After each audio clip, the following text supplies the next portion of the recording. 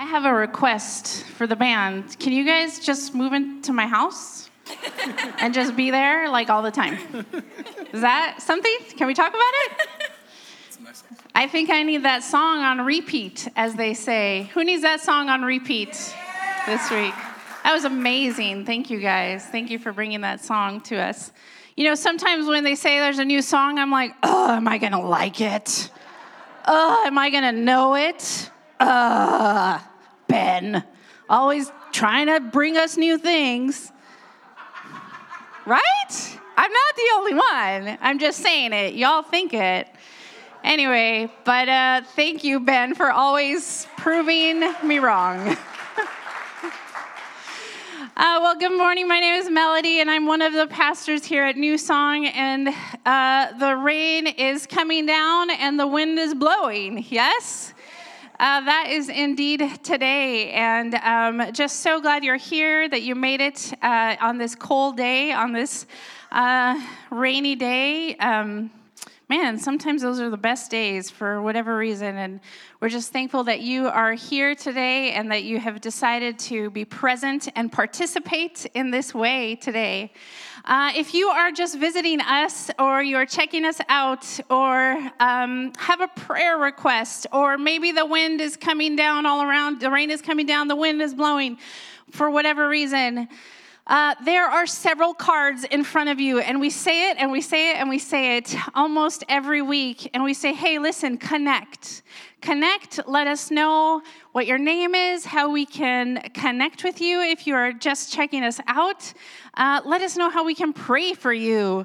We know you know your name in here, but how can we pray for you this week? The wind is coming all around. The rain is, or maybe you have a praise. Maybe you have I have a praise. I have a new washing machine in my house.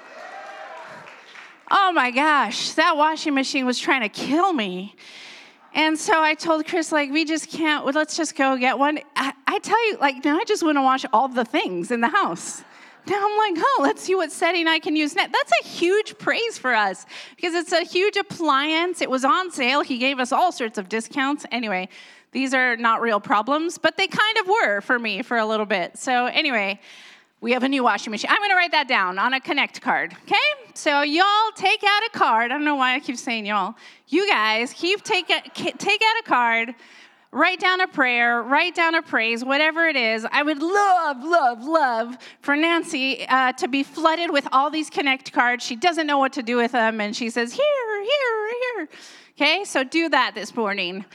All right, so a few logistical things I have to get out to you first. If you have not received your giving statement in the mail, it's tax time. Guess what? We all love it and hate it at the same time. I hate it. I love it. I don't know where you stand, but you need this piece of paper if you give here at New Song. So if you have not received this in the if you have not received this in the email, please contact the front office, okay? So call the front office tomorrow morning, contact the front office, and see how you can get that.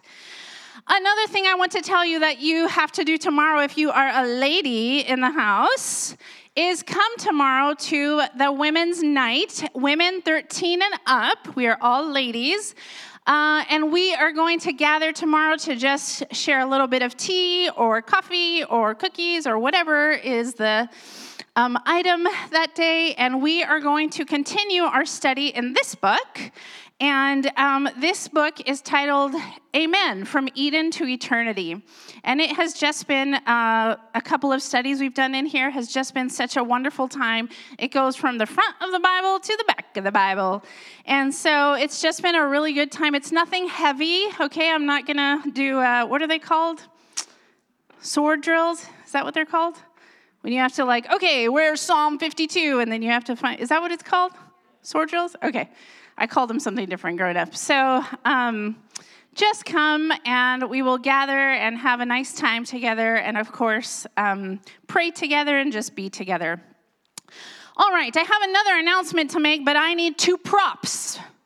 And those 2 props are named Henry Washburn and Sophia Washburn. Will you welcome them up for me? Come on down. Oh, this is going to break. I'm just going to stand over here with you guys. Come on down. Now, you might not recognize Henry on a Sunday morning because if he's here on a Saturday morning for the pantry, this boy is sweating. He is dripping sweat, right? That last time? Oh, my goodness. Did you take a shower after that time? Yeah. All right, so this is Henry. You said no? He said yes. He smells good. He passes the mom test. Henry and Sophia Washburn here. Look, she's so much taller than me. It's okay. I'll stand next to her. I should have worn my matching vest. Dang it. So Sophia, if you don't know her, she spent a lot of time with me last year in the pantry and helped me come up with quite the system where we were tracking what? We were keeping track of just like information to get to know the guests who came through. Mm-hmm. She did this as a Girl Scout project, a silver award, and not just because of that, but yeah, I give her a round of applause. But she helped me come up with a system that helps us track just kind of important things for our pantry guests. And we spent the better part of the year together doing that. And they come and they serve and they are here and they are part of our community, our church community here. And they are also a part of the San Dimas community. Specifically, Sophia goes to San Dimas High School. That is right across the street. And are you still at Ekstrand? Yes, you are at Ekstrand. You'll be at the high school eventually, but don't grow up too fast. Sophia, let me ask you this, because word on the street is that the Thursday Connect has made quite an impact across the street and possibly in their school paper. Yeah, I don't think the article's out yet, but it was on the board in the journalism class. There's been a lot of people going, and I've heard a lot of good things about it. Yes, so right? And we were going to have up here with us also a young lady named Bailey. And Bailey, I actually met at a Thursday Connect for the first time. We were serving coffee, and she just kind of was standing there, and I started chatting with her. Next thing I know, she's Sophia's friend. Next thing I know, she's here on a Sunday. Next thing I know, she's volunteering at the pantry as well. And next thing I know, she played Mary in our little impromptu theater in December. So just full circle, right? Full circle, just all the things. And so she was going to be up here today. And what are we talking about today? So Sophia and Henry are in a play across the street this week. And the play is Oliver. Can you tell us, Henry, what character you're playing and a little bit about that character? I've hugged him too much. Now he's standing away from me. But come this way. So I am playing a character called Charlie Bates, and he is a part of a group of kids that pick pockets. Oh.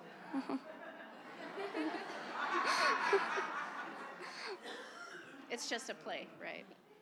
Have you gotten into the character? Yeah. Have you done any research? No? Okay. I'm going to check my pockets after this. All right, Sophia, tell us a little bit about your character. Yeah, I'm one of the actresses who plays Nancy. She is also part of the group of boys. She's kind of the mother figure to all of them, and it's just a really fun role to play. Yes.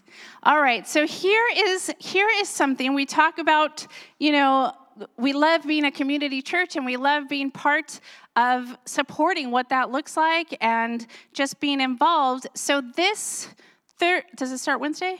Wednesday, Thursday, Friday, Saturday. Sophia here has flyers, and we can go support the theater program at San Dimas High School. What do you think? Yeah? We can go support them. We can see one Sophia Washburn. You're going to want to say it. I knew that girl. One Henry Washburn. I knew that boy. Or know them, excuse me. This is before you get super famous. Anyway, so Sophia has some flyers here, and there's all sorts of times you can pay tickets online, but again, everything we do, everything you pay for goes directly to the theater program, and it's just a great way to support you guys who, we call our kids, right? and the community kids who are also our kids, and the high school across the street, our high school, right? Let's take ownership of that. So the only thing I am going to mention, may I read it? There is a little bit of a trigger warning for Act 2, and I'm just going to read it. It says, Trigger Advisory, Act 1 of Oliver is a family-friendly and features all of our elementary and our middle school performers. Act 2 tastefully features some more mature content. Patrons with younger family members may choose to leave at intermission. So we just want you to know that because there is a little bit of more mature content on Act 2. So everybody has that information. So you don't come back next week and you're mad at me. So let's just say a prayer over these guys really quick. How about that? How about you just extend your hand if you feel comfortable, and we'll just say a prayer. Here, Henry, come hold my hand like this. And Sophia, you'd like this. Okay. Lord Jesus, thank you so much for Sophia and for Henry and for Bailey, who's not here, and for all the kids in the program this week. God, I pray that you would just bless them with just overflowing confidence, that they would be ready, that you would calm their nerves, and that you would just be with them, be with the program, God, that they would raise so much money for the many things to come, God. God, thank you for Sophia and Henry that are here today, God. Bless them and keep them and go before them. In Jesus' name, amen. Amen. Thank you, guys. Exit stage left. I don't know any of the theater lingo. Linda's probably dying. Okay, and one more quick announcement.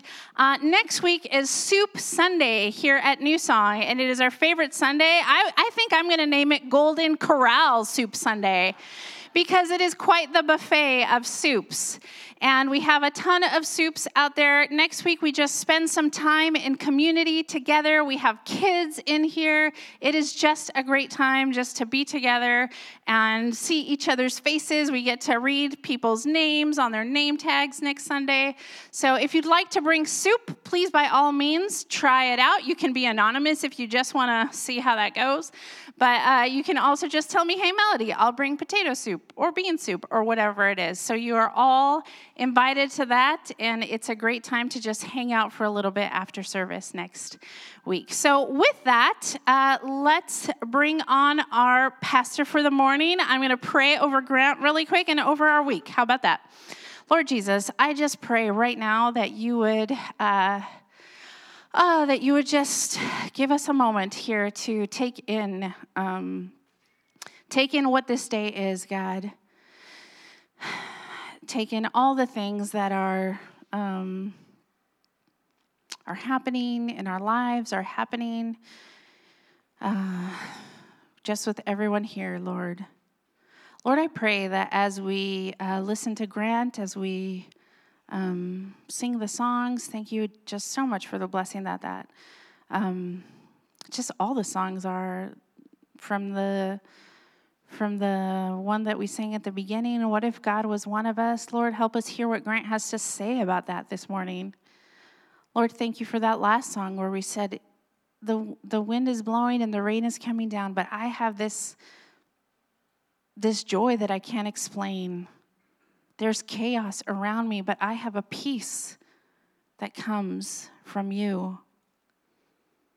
Lord, I pray that as we continue on today and continue on our service, God, that you would just be with each of our hearts and calm our nerves, calm our emotions, God. God, would we be able to walk in confidence that you are the Lord of Lords and the King of Kings, God, and you set the way. God, thank you for Grant. Thank you for the time that he has put into this message, Lord.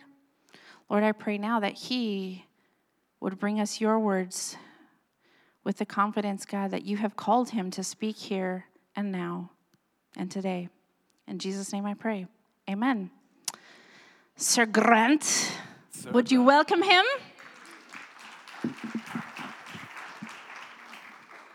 What's the female equivalent of sir? Sir. What's the female equivalent of sir? Ma'am. Am I on? Is this working? Sorry.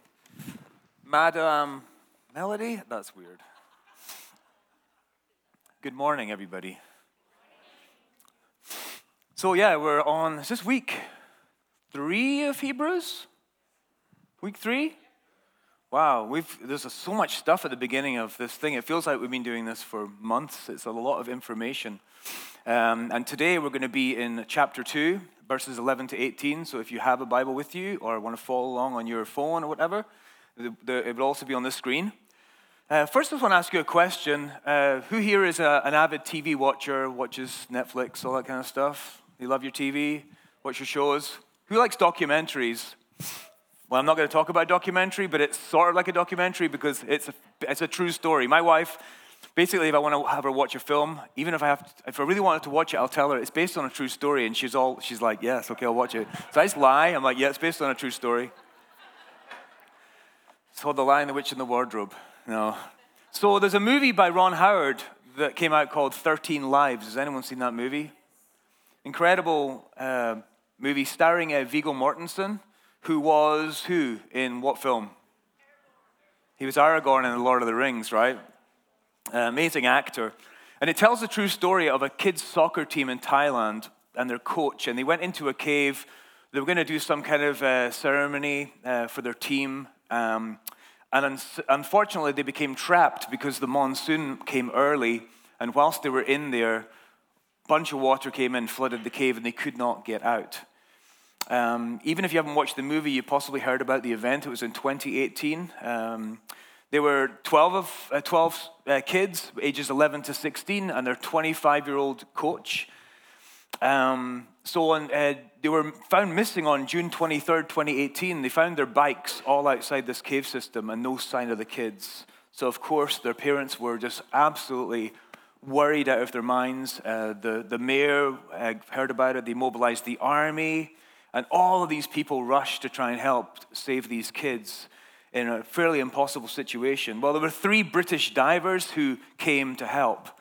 And at first, they're not allowed to get involved because the Thai Navy is quite confident that they can do the job, that they're going to take care of this.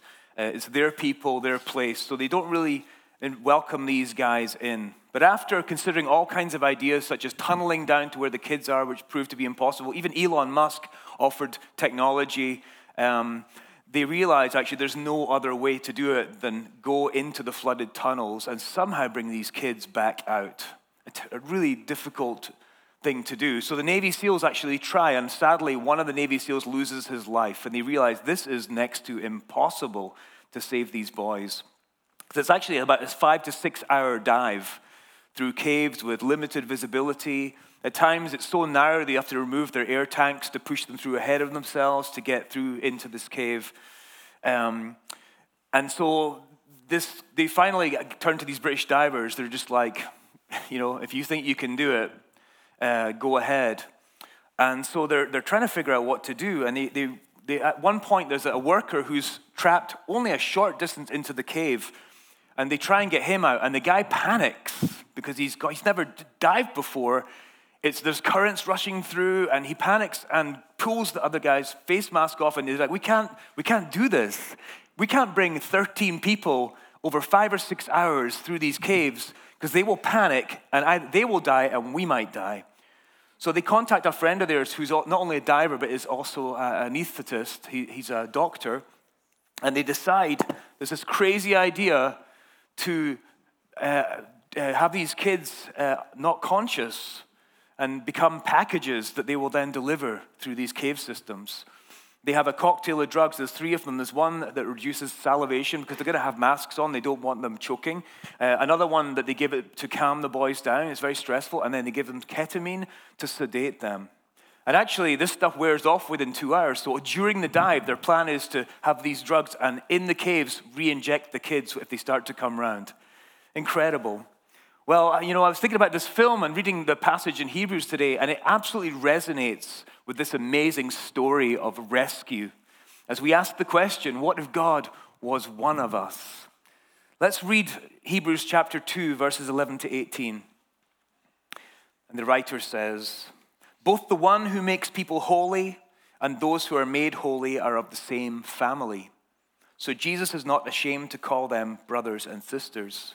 He says, I will declare your name to my brothers and sisters. In the assembly I will sing your praises. And again, he says, I will put my trust in him. And again, he says, here am I and the children God has given me. Since the children have flesh and blood, he too shared in their humanity, so that by his death he might break the power of him who holds the power of death, that is, the devil, and free those who all their lives were held in slavery by their fear of death. For surely it is not angels he helped, but Abraham's descendants. For this reason he had to be made like them, fully human in every way, in order that he might become a merciful and faithful high priest in service to God, and that he might make atonement for the sins of the people. Because he himself suffered when he was tempted, he is able to help those who are being tempted. Last week, Melody shared this remarkable progression, this three-part progression of really the story of human beings in relationship with all of creation and with God. And the first one was having it all, this idyllic story of a garden with the full presence of God in friendship and relationship, and these people together stewarding the land, which yielded fruit for them to eat, and it was the perfect condition to be in. And then when sin entered into the world, how they lost it all. They were lost it all. The greatest tragedy. Now they struggled with each other. The first murder happens, and so it goes on. And to this day, we see the results of the fall of sin, of both inside of ourselves and outside of ourselves, that we are a warlike race. We can't seem to get on with each other, and we struggle with even understanding ourselves. But then this remarkable story we're being told in Hebrews of getting it all back again. Getting it all back again. And Melody emphasized our powerless to avoid the reality of our condition, the chaos that we find ourselves enmeshed in every single day. But she also emphasized the complete work of Jesus in restoring all that was lost. We were like children trapped in a cave with the water rising and the oxygen level dropping and absolutely no way out. The certainty of death and judgment was our destiny. What is our problem then? The writer of Hebrews points to three issues for us. The first is sin, the second is death, and the third is the devil. A personal force of darkness, of lies, who seeks to draw us away from God, separate us from our Creator. And sin is very, very powerful at doing that, because what happens before we step into sin is we hear the voice saying, it's no big deal, you're fine, God is forgiving. But once you have stepped into that place, the voice comes, you dare show your face in front of God ever again, you are awful. And we feel shame, which separates us from God, separates us from one another, and indeed separates us from ourselves. And the final separation is death. We're leading to death. We're always trying, working as a pastor, I've encountered a lot of death, and so I've had to wrestle with my mortality at regular times, and it's just this, it's something that we all have to think about, and it is scary, it makes us anxious.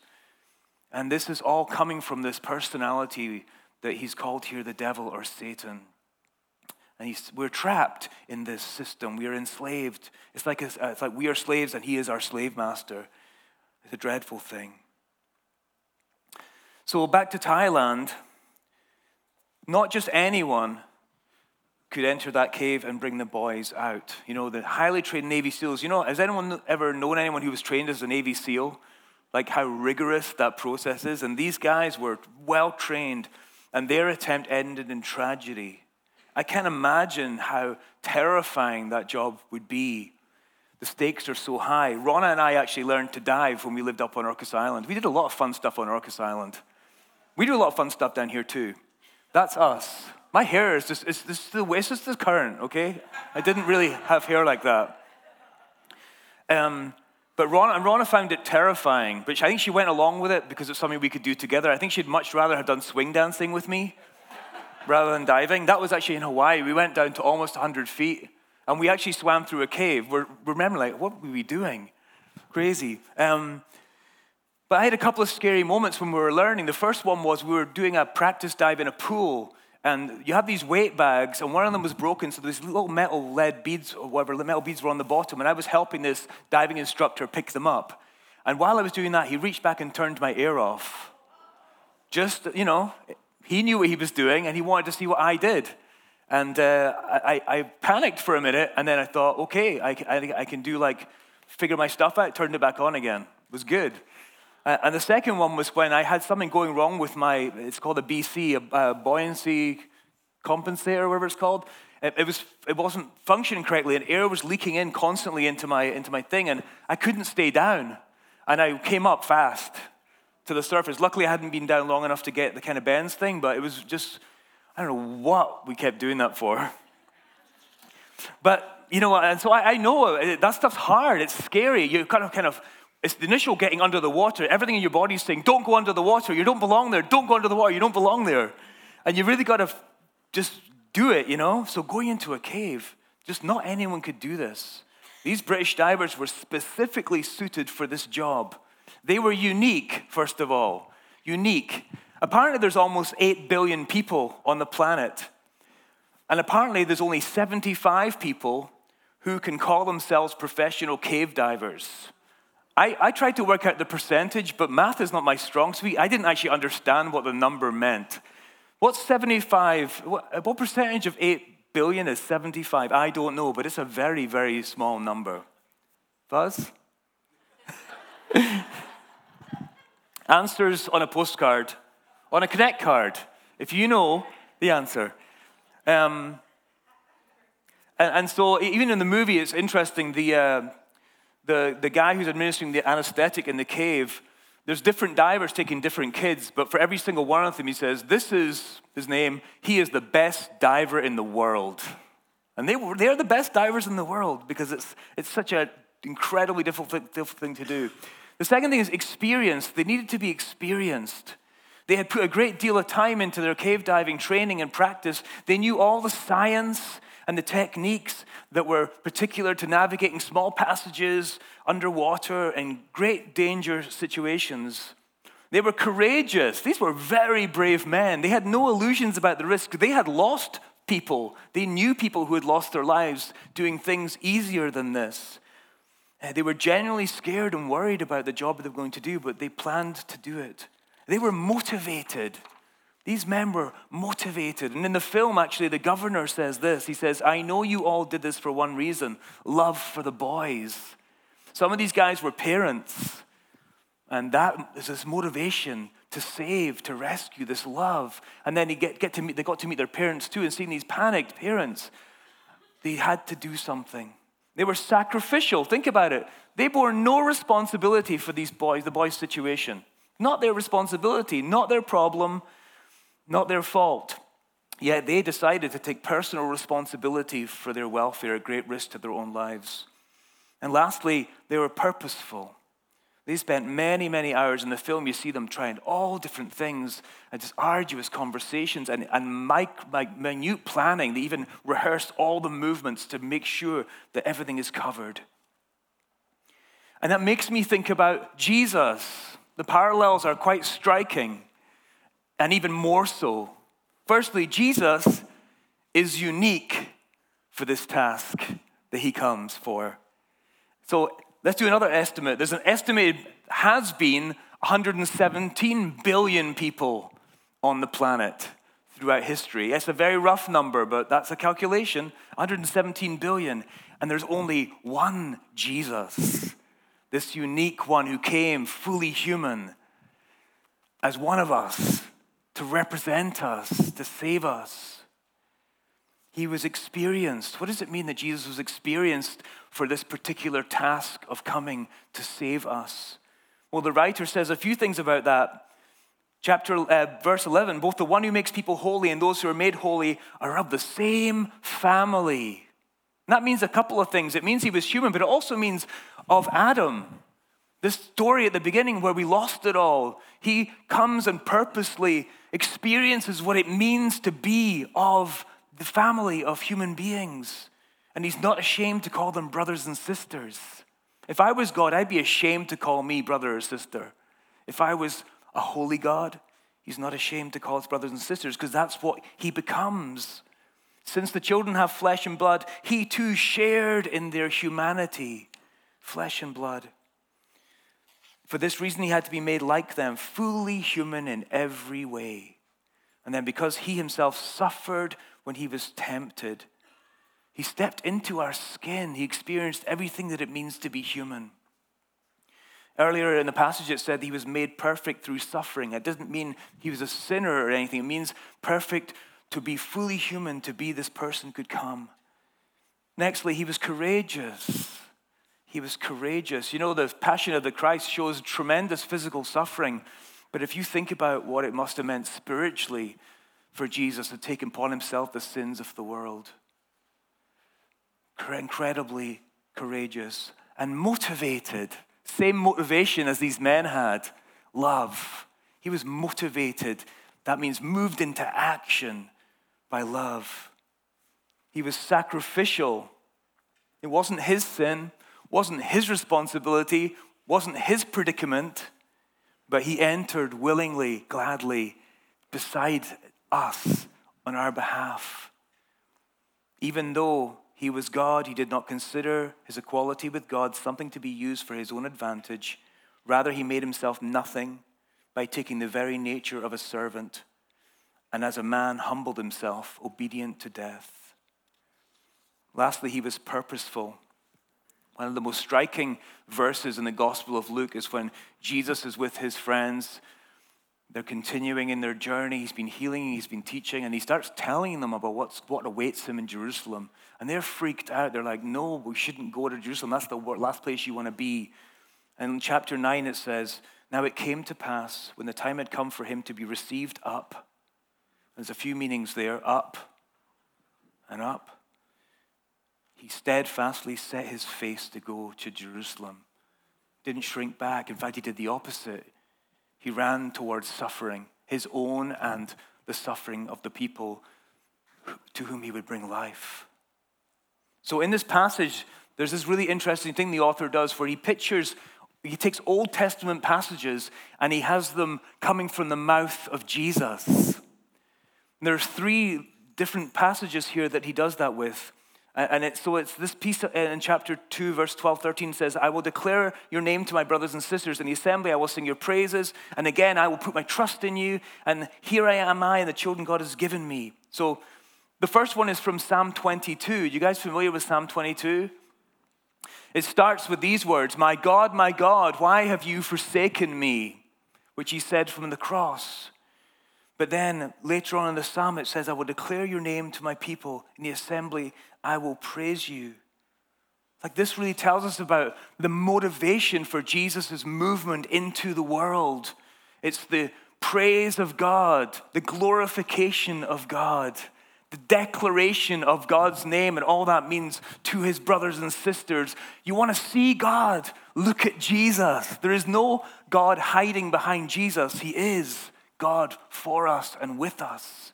And he comes to glorify the Father. And the second one is, again, I will put my trust in him. And that's from Isaiah 8:17. I will wait for the Lord. I will put my trust in him. And this is like the middle section. This is when he's on the earth. What did he do the entire time? He put his trust in the Father, even in the midst of terrible challenge and suffering and opposition. I will put my trust in him. And then the author puts in Jesus' mouth the words from Isaiah 8. Here am I and the children God has given me. And so Isaiah says, here am I and the children the Lord has given me. We are signs and symbols in Israel from the Lord Almighty who dwells on Mount Zion. And this is like looking into the future where Jesus will present with him, his brothers and sisters, all that he has drawn up into life, into glory.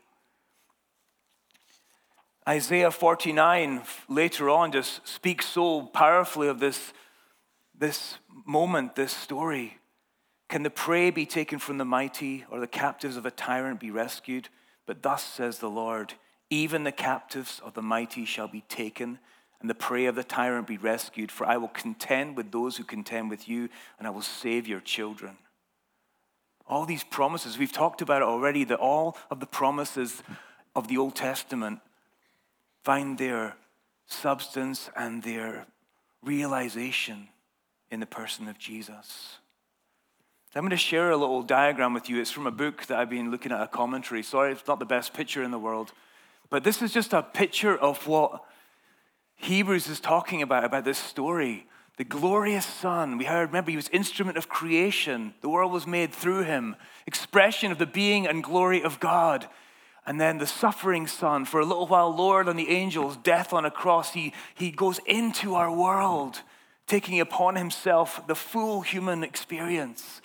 And then the triumphant Son, seated at the right hand of God. So here's our problem with sin and death and the devil. What is the answer in this man, Jesus? But he is our pioneer. He's the one, the unique, the only one, motivated by love to come to our rescue. He is a champion who takes out our opponent. And he is a high priest who offers sacrifice of himself that we might be forgiven. There's so many things in this passage about who Jesus is for us. This one, he makes us holy. He calls us brothers and sisters in his family. He testifies about God the Father. He puts his trust in God. He brings us to God. He shares in our humanity. He breaks the power of death. He sets us free from the fear of death. He fulfills God's promise. He makes atonement for us, and he presently helps us. C.S. Lewis, in a book called Miracles, has one of the best, what I think the best descriptions of this story of Christ coming into our world. The unique one, motivated, purposeful, courageous, sacrificial. Here's what he writes. In the Christian story, God descends to reascend. He comes down from the heights of absolute being into time and space, down into humanity, down to the very roots and seabed of the nature he has created. But he goes down to come up again and bring the whole ruined world up with him. One has the picture of a strong man stooping lower and lower to get himself underneath some great complicated burden. He must stoop in order to lift. He must almost disappear under the load before he incredibly straightens his back and marches off with the whole mass swaying on his shoulders. Or one may think of a diver, first reducing himself to nakedness, then glancing in midair, then gone with a splash, vanished, rushing down through green and warm water into black and cold water, down through increasing pressure into the death-like region of ooze and slime and old decay, then up again, back to color and light, his lungs almost bursting, till suddenly he breaks surface again, holding in his hand the dripping, precious thing that he went down to recover. He and it are both colored now that they have come up into the light. Down below where it lay colorless in the dark, he lost his color too. These little kids all made it. Every single one of them. There was no expectation. That's another thing about Jesus. His saving is complete. There is no one to be left behind. Every single child was returned to their families. They came out of the darkness and into the sunlight. They came out of the mud and the slime and into clean rooms and crisp white sheets. They came out of isolation and fear and into the arms of their family and their community. All of them. And this is our story, or potentially our story.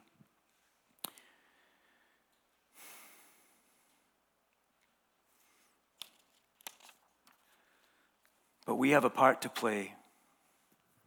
I'm actually going to skip to the other picture, Electra, the one with the diagram that was going to be for communion. I'm going to share this now. So this is a diagram of how they did it. You know, the kids had to trust and consent to this journey and by the method proposed. And they were not conscious when they were carried through this dark tunnel from death to life. These divers Actually, in the film, they had actually zip-tied them up so with no dangling arms and things. They're just completely in this care of this diver. And I think that is such a beautiful picture of what we're called to do. We don't do the diving. We don't do the journeying. We simply consent to be placed into the arms of the Father, who will carry us through the murk and the ooze and the water and the darkness and the danger to safety. We have to consent.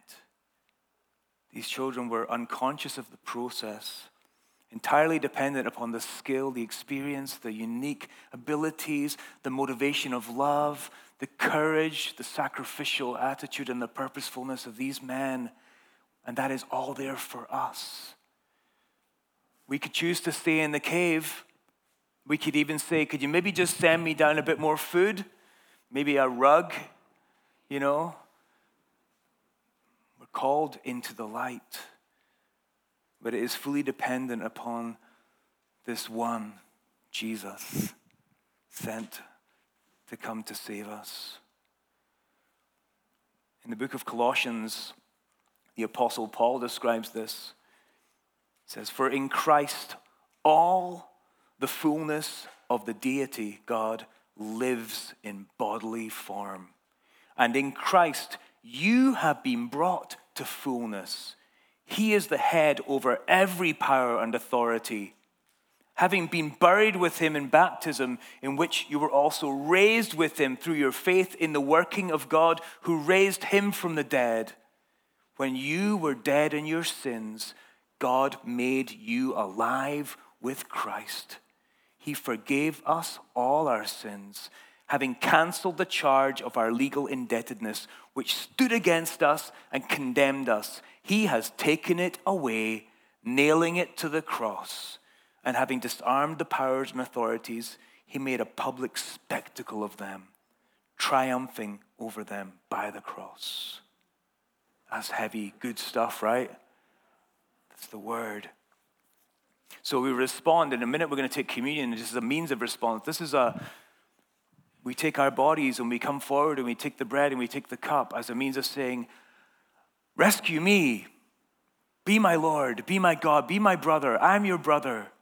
It's interesting because we can actually take the words that are put in Jesus' mouth and we can actually live those out also. Because it says that we're his brothers and sisters. He's not ashamed us to call us brothers and sisters. So we can enact these same things in some way. I hope that when these kids came, I'm sure when these kids were rescued from that horrible position, I bet they have a real sense that they want to go on and do something significant. My life is really important. And I'm sure they are. So once again, at the beginning of this passage, it says that Jesus says, I will declare my name to your name to my brothers and sisters. In the assembly, I will sing your praises. We can do that too. We can declare that God is sufficient. We can seek to glorify him. We can declare his name in the assembly to our brothers and sisters, some of whom are not connected, some of whom are still stuck in a cave in the darkness, wondering how on earth they're going to get out of this predicament. And we can point them to the one who can rescue them. The second one, I will put my trust in him. This is also what we can do in the midst of all of the chaos and the challenges. That is our call. Even now I will trust you. And God can give us the power to do so. And then lastly, here am I and the children God has given me. It's about identity. Yeah, here am I with Jesus. God gave me to him. And it's about destiny. This is our inheritance. This is our birthright in the new birth. These little children were born again out of a cave. And we can be renewed and born again out of our predicament. So we're going to go to communion now. I would ask Melody if she'll come up front. And we've got Chris and Scott at the back there. Take your time. Sometimes this can just be a procedural thing and we kind of rush through it. Take a little time with God. You could express thanksgiving that he has found you. You could express questioning if you're still trying to figure out what this means for your life. You could just sit in silence, you can pray, and then whenever you're ready, you can come up to one of the stations at the back or the front, By the way, the bread is all gluten-free, so if you have that situation, you can partake of this also. For God so loved the world, he sent his only Son. Whoever believes will not perish, but will have eternal life. Let's take communion together. And we will hold the elements and take them together in a minute.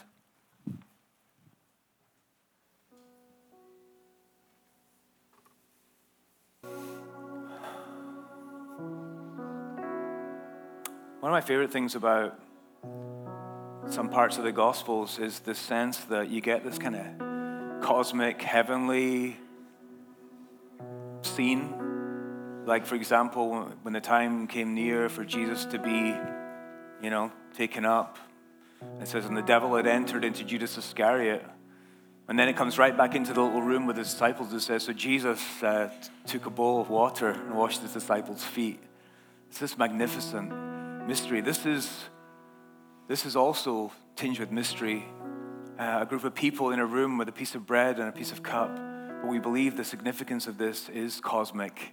There's spiritual powers that watch when we declare that God is good, he loves us, and he has accomplished everything necessary for us to walk in freedom and life, even though life is difficult, and do it together. This is the body, a picture of the body. We do this together. It's the body, and he is the head. So on the night that he was betrayed, he took bread, and he broke it and gave thanks. And then he said, take it and eat from it, all of you. This is my body.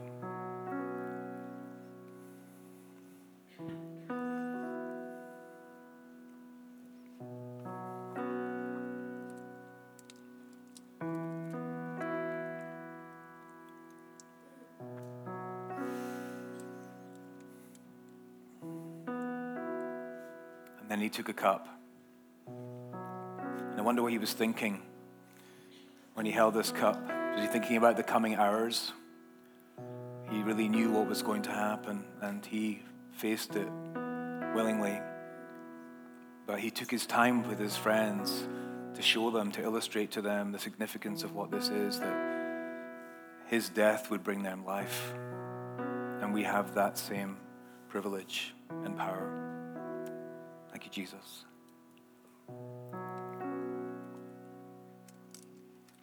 Lord God, we come understanding our weakness, bearing the scars of this world, whether they are mental or emotional or physical. Death that was once to be feared, though, has been broken. By your death, you broke death. You destroyed the power of death and the grave. Lord, we thank you that you did it all. You said it is finished. We take that for ourselves. We declare that, yes, Lord, we are your children. We love you. Lord, have mercy. Christ, have mercy for all who are struggling today with this walk. May we make ourselves known to our brothers and sisters for prayer, for care, and practical help. Help us to love our community well. We thank you, Father, and pray in Jesus' name.